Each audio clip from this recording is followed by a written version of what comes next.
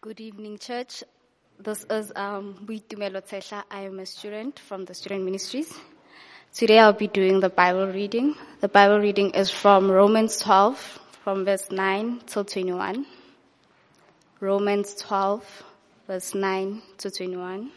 Let love be genuine. Abhor what is evil. Hold fast to what is good. Love one another with brotherly affection. Outdo one another in showing honor. Do not be slothful in zeal. Be fervent in spirit. Serve the Lord. Rejoice in hope. Be patient in tribulation. Be constant in prayer. Contribute to the needs of the saints and seek to show hospitality. Bless those who persecute you. Bless and do not curse them. Rejoice with those who rejoice. Weep with those who weep. Live in harmony with one another. Do not be haughty, but associate with the lowly. Never be wise in your own sight. Repay one evil for evil, but give thought to do what is honorable in sight of all. If possible, so far as it depends on you, live peaceably with all. Beloved, never avenge yourselves, but leave it to the wrath of God. For it is written, vengeance is mine, I will pay, says the Lord.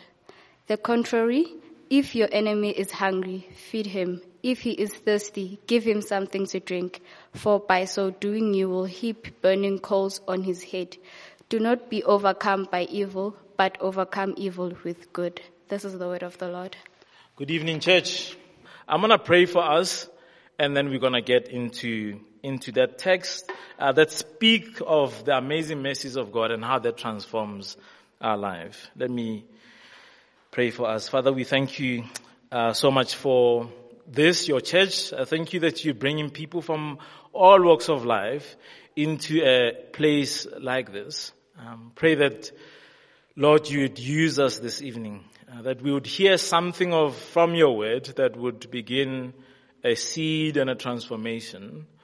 I pray, Lord, just like that fertile soil, that picture that Jesus used, that we would receive the word, and that it would bear fruit in our life, that the worries of this world may not take it away. So I pray that you would illumine your word, that you would speak through me this evening, through Christ our Lord, we ask. Amen. So we are at the end of chapter 12, which is part of a bigger series called The New Humanity, and that looks at the book of Romans, and we've been doing that since last year. And for the last 2 weeks, Rafa took us through chapter 12. Last week, he brought the house down. Please, if you missed any of those sermons, go online, because they explain to us Romans chapter 12, how the mercies of God and how the love of God transforms our very lives. One of the things I like about Paul is that he has this ability to explain mysteries and large concepts, like God bringing a broken people into a family, and he uses everyday language for us to understand the mystery of what salvation looks like. But he never leaves it there. He never just tells us about what Jesus has done for the sake of it. There's always a point to it. He's always trying to encourage other new Christians who are just figuring out what it means to be Christian, encouraging them to remember what Jesus has done for them, and to remember and consider how it transforms their lives. So that is Paul, and he does so in Romans as well. Whenever he reminds us of the love of God, he often points to where we need to apply that love in our lives. Whenever he reminds us of the Trinity and God the Father, God the Son, God the Holy Spirit, what they did throughout all of eternity, in Philippians chapter 2, he does that. It is so fantastic that God, who was before all things were created, came down into this world to die a death on the cross, and therefore God exalted this Christ to be Lord. The reason why he does that is to remind the Christians of what God has done and then to call them to a life of humility. Consider Jesus, who was supreme, yet humbled himself. Therefore God exalted him. Let that shape your life, and may you live your lives of humility. In Romans we see, as our summary said, the summary is that in Romans there's two groups of people who are figuring out what it means to live together. The Jewish Christians, who always consider themselves as the people of God, and the Gentiles, who are just the new kids on the block, figuring this church thing out, and they coming into this community, and Jews are not accepting them as full members of this community. And so throughout Romans, Paul reminds them that every single one of us is broken and sinful. In fact, every single one of us before God stands sinful. Whether you have the law, which the Jews had, and the covenant, that's the relationship between themselves and God, whether you have those things or not, the fact remains that you still break the law. So whether you're a Gentile who knows what the law says, thou shalt not kill, or you're a Jew, there's still something within sinful humanity that breaks those laws. So before God, we stand equal. So don't think you're special. Only one thing brings us to this God, that is Jesus. So we saw that the summary of Romans is that God is bringing together a new humanity, a new people consisting of both Jews and Gentiles. He brings them under one king, which is Jesus. And this Jesus, he empowers them by the Holy Spirit, which we looked at when Nick and Sihle and Godfrey preached for us in chapter 8. The Spirit empowered Christians. He empowers them to be agents of change, agents of transformation in this broken world as they await the next world. So I see you reading it up there.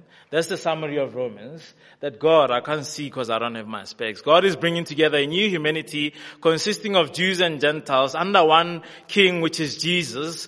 And he empowers them by the Holy Spirit to be agents of change and transformation in the world that is broken. As they await the renewal of this world, this morning's message was about that. We await glory, and we live in the here and now as agents of change. That is who we are. As we sit here, as we gather to be empowered through God's word by His Spirit to be agents of change out there. So that's the summary of Romans as Paul walks these two groups of people through the journey of the gospel. And as he gets to chapter 12, he begins to apply that gospel to their lives. And that is mostly all of what Paul's theology is about, this reminder of what God has done and then calling you to a life that is transformed.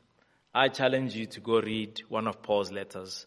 Start with Ephesians and see how he unpacks this.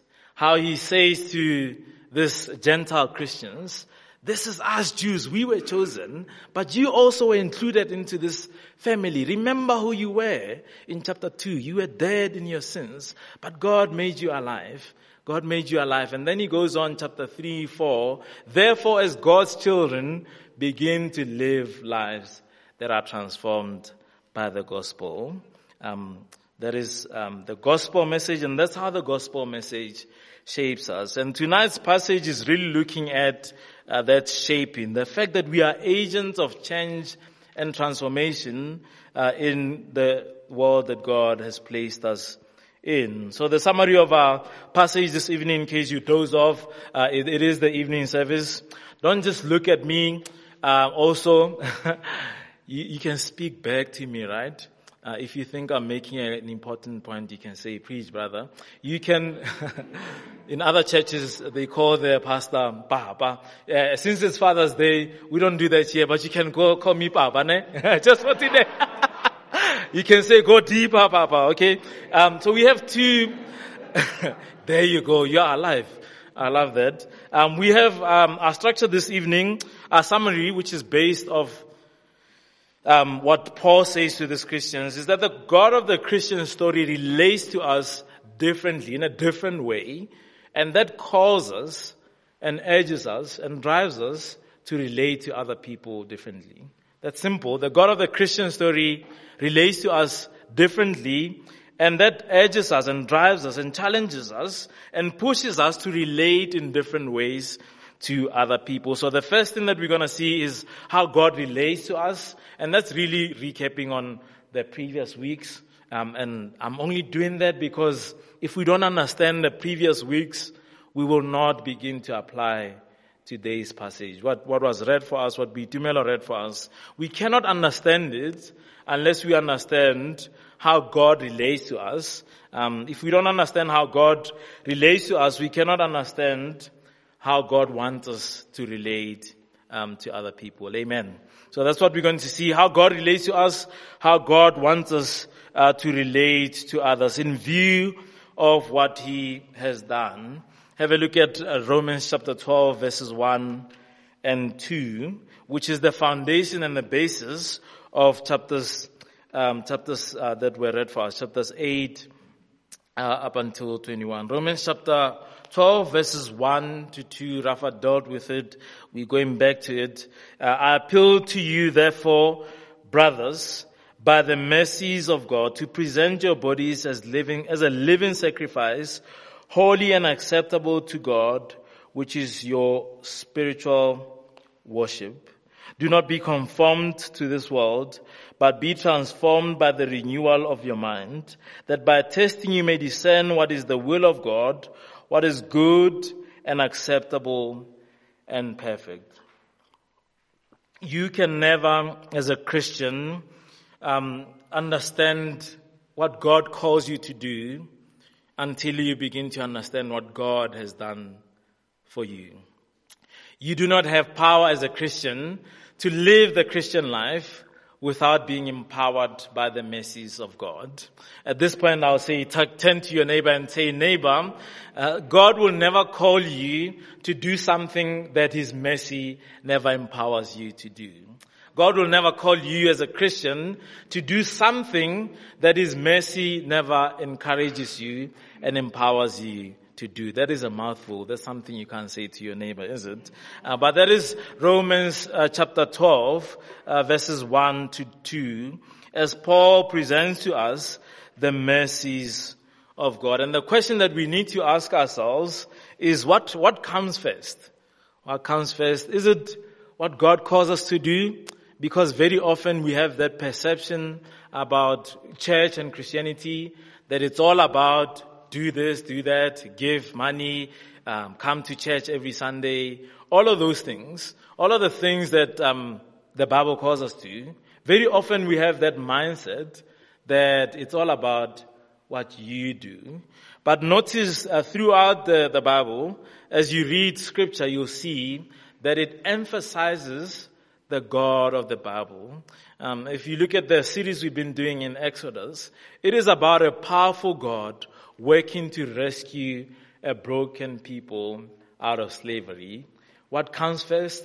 This redemption out of slavery, and then He calls them to obey Him in chapter 20. What comes first in the Christian life is understanding what God has done for us. And everything Paul says from chapter 1 to 11, he's been preparing us for that. He's been preparing these Christians in Rome who were grappling and struggling among themselves as to how they're going to live together. He's been preparing them by explaining to them the mercies of God, the mercies of what God has done for them. That God never calls them to do anything that His mercy doesn't empower them to do. On a positive side, so that's kind of a negative way of putting it. On the positive side, we can say this, that you and I are able to live the Christian life because we are empowered by a mighty God. Amen. Isn't that amazing to hear that? Because sometimes when you look at your life, don't you feel like you just cannot make it?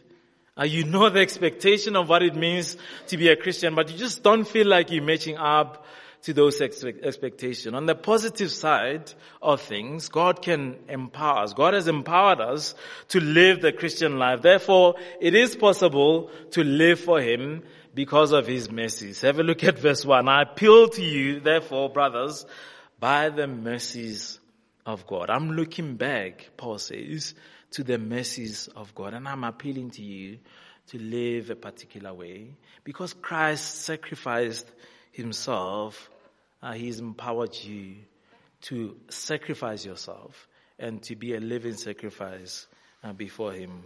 What are these mercies that we are talking about? The song that we sang this evening just captures that so beautifully, doesn't it? Who could imagine so great a mercy? What heart could fathom such boundless grace? The God of ages stepped down from glory to wear my sin and bear my shame. The God of glory who had no sin, who knew no sin, came into this world of broken sinners, people like you and me. I know we all look great this evening, but did you know that we are sinners? Did we know that in each and every one of us there's this inclination to shake our fist in God's face and tell him we don't need you in our life? And when we do that, we operate in destructive ways towards each other. Have a look at chapter 1 of Romans as it explains our state as human beings, as Gentiles who are without the law. Please turn to Romans chapter 1, verses. I'm not going to read all of it, but Paul is talking about the power of God that is found in the gospel. He's speaking about the wrath and the anger of God towards humanity, towards the ungodliness and the unrighteousness of mankind who suppress the truth. Verse 18. For what can be known about God is plain to them because God has showed it to them. For his invisible attributes, namely his eternal power, his divine nature, have been clearly perceived ever since creation of the world. So these Gentiles, you and I, without the law, by just looking at nature, we can see that there is God. There is God in our world, yet we suppress the truth by our ungodliness. I'm going to jump over to verses 24. Therefore God gave them up in the lust of their hearts to impurity, to the dishonoring of their body among themselves, because they exchanged the truth about God for a lie, and worshipped and served the creature, that is created things, rather than the Creator. So that is who we are. That is who we are as people. And the wrath of God and the anger of God is directed towards us. Have a look at how that plays itself out in our world. And as we read those things, I wonder if you think of the office space. I wonder if you think of Midrand. Does this symbolize the culture in which you and I live in? A Gentile, broken culture. For this reason, God gave them to dishonorable passion, for their women exchanged natural relations for those that are contrary to nature, and men likewise gave up natural relations with women and were consumed with passion for one another, men committing shameless acts with men and receiving in them the due penalty for their error. I'm not coming to this church that is very judgmental. I'm sure you're thinking that, but the list goes on. He's not just targeting that group of people. He's targeting the liars, the thieves. In fact, all of us in this room fit in one way or another in this category. Have a look at verse 28 of chapter 1, still describing a world that is under the wrath of God. And since they did not see fit to acknowledge God, God gave them up to a debased mind to do what ought not to be done. They were filled with all manner of unrighteousness, evil, covetousness. Covetousness is the desire for my neighbor stuff. Malice, they are full of envy, murder, strife, deceit, maliciousness. They are gossips, slanderers. I'm sure you're thinking people out there. No, he's talking about you. Just another thing. We always finding new ways to invent evil, isn't it? That is the world we live in. Disobedient to their parents, foolish, faithless. Mom Zondo says amen. We all are, isn't it? We foolish, faithless, heartless, ruthless. Is that Midrand? Amen? That is Midrand. The wrath of God is upon us. We deserve the punishment and the judgment of God. But God deals with us through his mercy. God relates to us in mercy. What is this word mercy? It means he doesn't treat us as our sins deserve. As I read the lexicon and the dictionary, it just speaks about a bowel gut movement that God has towards us, that he loves us. I wonder if you believe that. Many of us grow up in spaces and just situations where we've never tasted love, whether it's from your mom or from your dad. You just have never tasted love. And very often we struggle with this concept that a Father this holy and this perfect would accept the people like us. Yet the scripture, now and again, we see that throughout scripture there's this thread of mercy, of a God who created everything, who's moved in compassion as he sees us. And that's profound, isn't it? Because he sees people who are saying to him, we want nothing to do with you, yet he relates to us in mercy. He moves towards us even when we moved away from him. That's an amen moment. You missed it, but it is the evening, so I'll forgive you. Next time you sit next to the heater, amen. When you say amen, you give me an opportunity to warm up my vocals. Amen. So that is how God relates to us. And notice the thing. Notice that in chapter 1, when we don't worship God as we ought to, we behave in destructive ways towards each other. Notice that when mercy meets us, and when mercy transforms us, it transforms our worship. Notice that. Have a look again in chapter 12. Chapter 12, it is a transformed worship that is based on the mercies of God. I appeal to you, therefore, brothers, by the mercies of God, to do what? To present your bodies as living sacrifices, holy and acceptable to God, which is your spiritual worship. The right kind of worship is a worship that is transformed by the mercy of God. Verse 2 then speaks about this renewal of the mind. Chapter 1, a debased mind. Chapter 12, a renewed mind. What renews our mind? The mercies of God. That God deals with us, not according to our sins, but he deals with us in mercy and compassion. He moves towards us, even though when we wanted to move away from him. That is our first point, and that is important because the mercies of God then begin to, when we have a transformed mind, we begin to live differently. Rafa walked us through last week that we ought to have a right kind of perception of ourselves, to never think of ourselves highly. What is the motivation for you to never think of yourself highly? It's when you remember that you are but nothing before this holy God. That you, no matter how much you think of somebody out there who does not love God, that every one of us stand equal at the foot of the cross.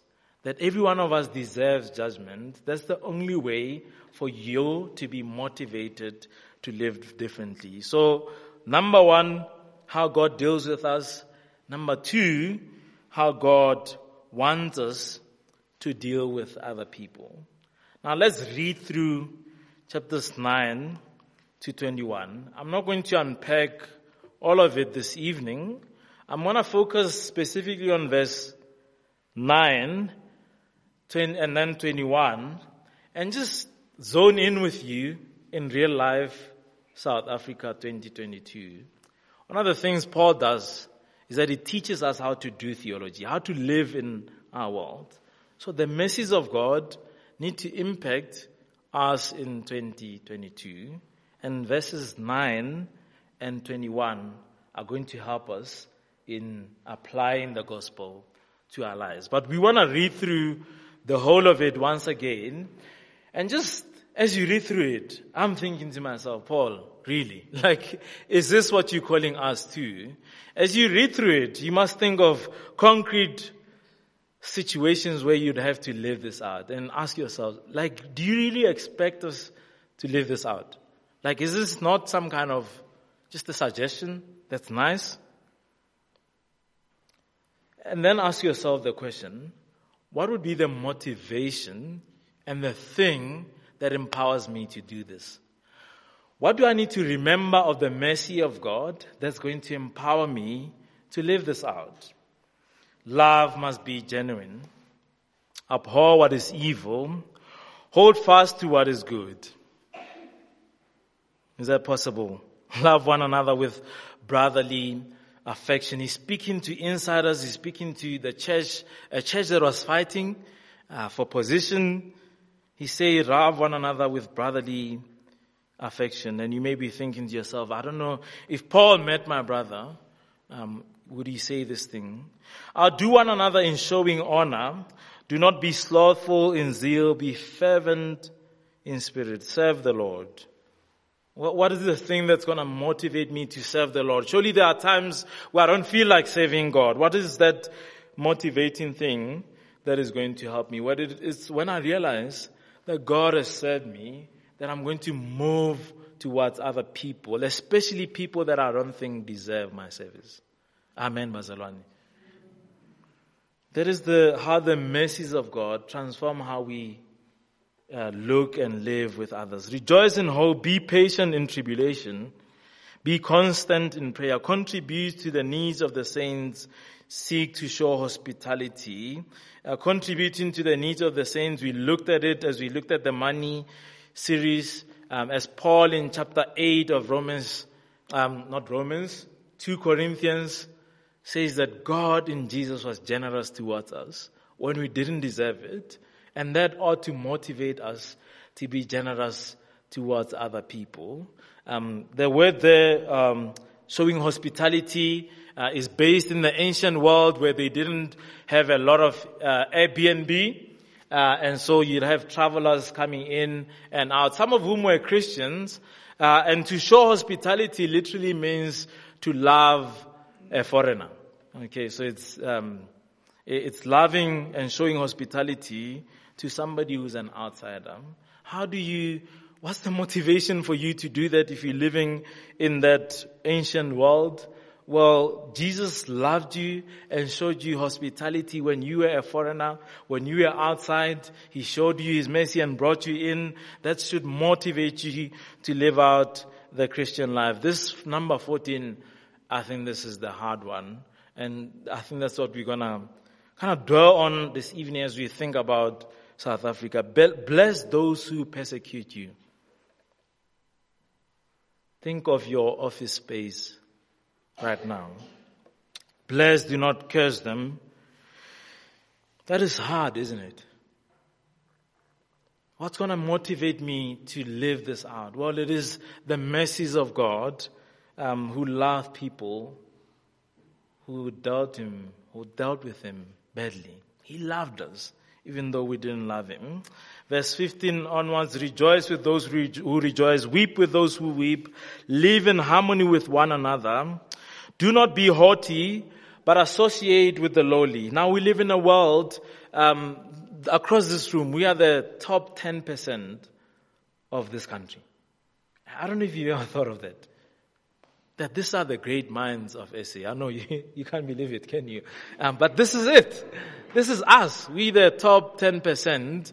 And as Rafa was saying last week, that we are all legends in our eyes, aren't we? In our own eyes, we're all legends. And I'm like, shucks, that is so true, because we live in a culture, and you might not know this, you might not realize this, but we live in a culture that tells us that we are awesome. We are legends because of the stuff that we have.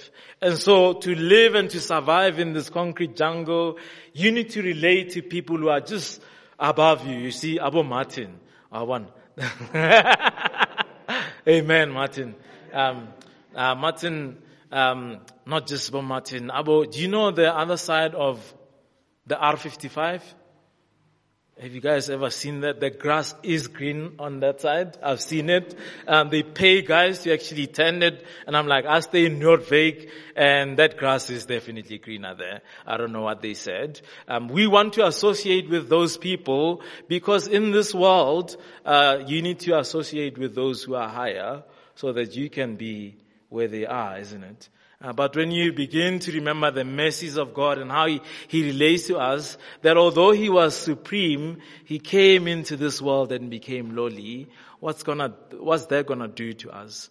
It's gonna create in us new mindsets of not relating to just the CEO, but also the tea lady in a way that glorifies God. That is what it means to be agents of change in this world. And that's what you can do in your office space tomorrow, unless you're working from home. Have a look at verse 17. Repay no one evil for evil, but give thought to do what is honorable in the sight of all. If possible, so far as it depends on you, live peaceably with all. Beloved, never avenge yourself, but leave it to the wrath of God. For it is written, vengeance is mine, I will repay, says the Lord. He quotes from the Old Testament. To the contrary, if your enemy is hungry, feed him. Paul, are you being serious right now? Is that the things that you are calling us to? And Paul would say, yes. Why is that? Well, remember the mercies of God. Remember that when you are an enemy, He didn't deal with you as an enemy. He moved towards you and He related to you in mercy. Therefore, that ought to change the way that you relate to others. In a world that tells us, repay evil for evil, the gospel calls us to have a renewed mindset, a countercultural mindset that moves towards people who we would normally not move towards. And the key there, which brings us to, as we apply it to Midrand, is verses 9, the ethic of love. And then verse 21, not being overcome by evil. Have a look at verse 21. Do not be overcome by evil, but overcome evil with good. That is an ethic of a Christ-transformed, mercy-transformed Christian life. As I look at our culture, I think, man, there's so much that we need to pick up from this. To live as agents of change. We live in a society that needs this kind of Christians. Christians who don't pay evil for evil. Who don't take pain and hatred like a marathon where you take it from somebody and then you hand it over to somebody else. The cross of Jesus broke that. The cross of Jesus took the hatred and pain of humanity and put an end to it. That's what Jesus did. He absorbed our sins, our brokenness on that cross, and He calls us to live as agents of change who mimic the life of the cross in our everyday life. Our world is full of hatred, isn't it? Hatred between siblings, between family members. I was hesitant to use this illustration from one of my favorite animes, but I think it's so powerful. It's an anime. Anime, for those who don't know, it's animated storytelling. It is Eastern. It's Japanese. It's nothing like Hollywood. That's why I love it. It has multiple layers of telling beautiful stories. Hasidi Popeye. It's not cartoons, right? It's not cartoons. So my favorite one being Naruto. And in Naruto, the main kind of theme of Naruto is the quest for peace. It is set up in a ninja world where ninja kills ninja. And on the cycle of hatred and pain continues. And this particular powerful scene is by this guy who renamed himself Pain. Because of the pain that he had experienced. Because of being a, the aftermath of villages, different villages fighting. And he says, one village fights against another village and on the cycle of hatred and pain continues. I wonder if that describes our world. This is what Pain says about pain, Nagato Pain. He says, love is the reason why there is pain. When we lose someone precious to us, hate is born. That's when another village kills a human being, hate is born. Vengeance is the product of that hate, and so death follows. So because we seek vengeance, we take on pain and hatred and pass it on, and then the death continues. But in death, there's only more death. This will give rise to many more pains. In this cursed world we live in, it is a circle of hatred that will not cease. Powerful, isn't it? Powerful as you read his story and as you understand, because he's a villain in the story, that he's perpetrating hatred because his whole family was killed. And on this cycle continues in our culture, whether it's between Zulus and Xhosas, because of histories from the 1400s on towards the fights between the IFP and ANC. There is deep-seated in our culture. You're not going to see it because we are all just relating nicely to each other, listening to Amapiano. But at the heart of it all is that there is this hatred that we all bear. There's hatred between black and white. It is bubbling. It's on the surface. And every now and again, somebody does something that erupts this whole country. And you know that hatred is deep-seated. It bubbles up every now and again.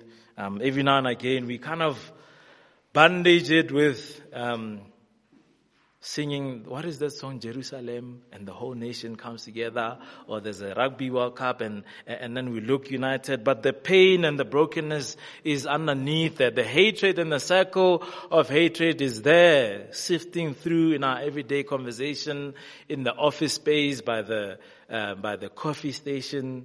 On and on, the cycle continues. If you think you've seen hatred, of course in South Africa we're very obsessed with racial hatred, but we never see hatred at every layer of society. I was once watching an interaction between Zimbabwean Shonas and Ndebeles, and I was like, wow, like this, there's so much hatred in that, hidden there, that because of the history of fighting over possession, or fighting over land, all that hatred, is there. I was watching another TikTok video. I saw a gang member in Cape Town who's killed 28 people, and on the cycle continues in the Cape Flats, in the Langa taxi rank, as people fight for territory. On the cycle of hatred and pain goes. In the Tswana culture, there's a tribe that moved from Taung, which is more on the Northern Cape, to come work in the mines in Rustenburg. They speak a little bit of a different accent of Setswana, and there was so much hatred among the Bafokeng tribe towards this tribe, because here they are coming to steal our jobs, our women, on and on. The thing goes, hatred towards African foreign national, all because of differences. But there's another layer to it, isn't it? A family layer, where there's hatred between brother and brother. You were loved more by my dad. They gave you more attention and didn't give me. And on the cycle goes. Do you know the reason you don't relate well to your cousins is not because they're bad people, but because you're passing on the baton of hate from one generation to another. Now look at your neighbor and say, neighbor, it stops with me. You can do that. It stops with me. This cycle of hatred and pain stops with us because we are people of mercy. We are people who are transformed by the cross. And at the cross of Jesus, evil did not persist. Jesus put an end to evil, amen, so that you and I can live lives that put an end to evil, so that you and I can be encouraged and motivated to say, I forgive you, and I'm going to relate towards you in mercy. I think I'm going to end it there.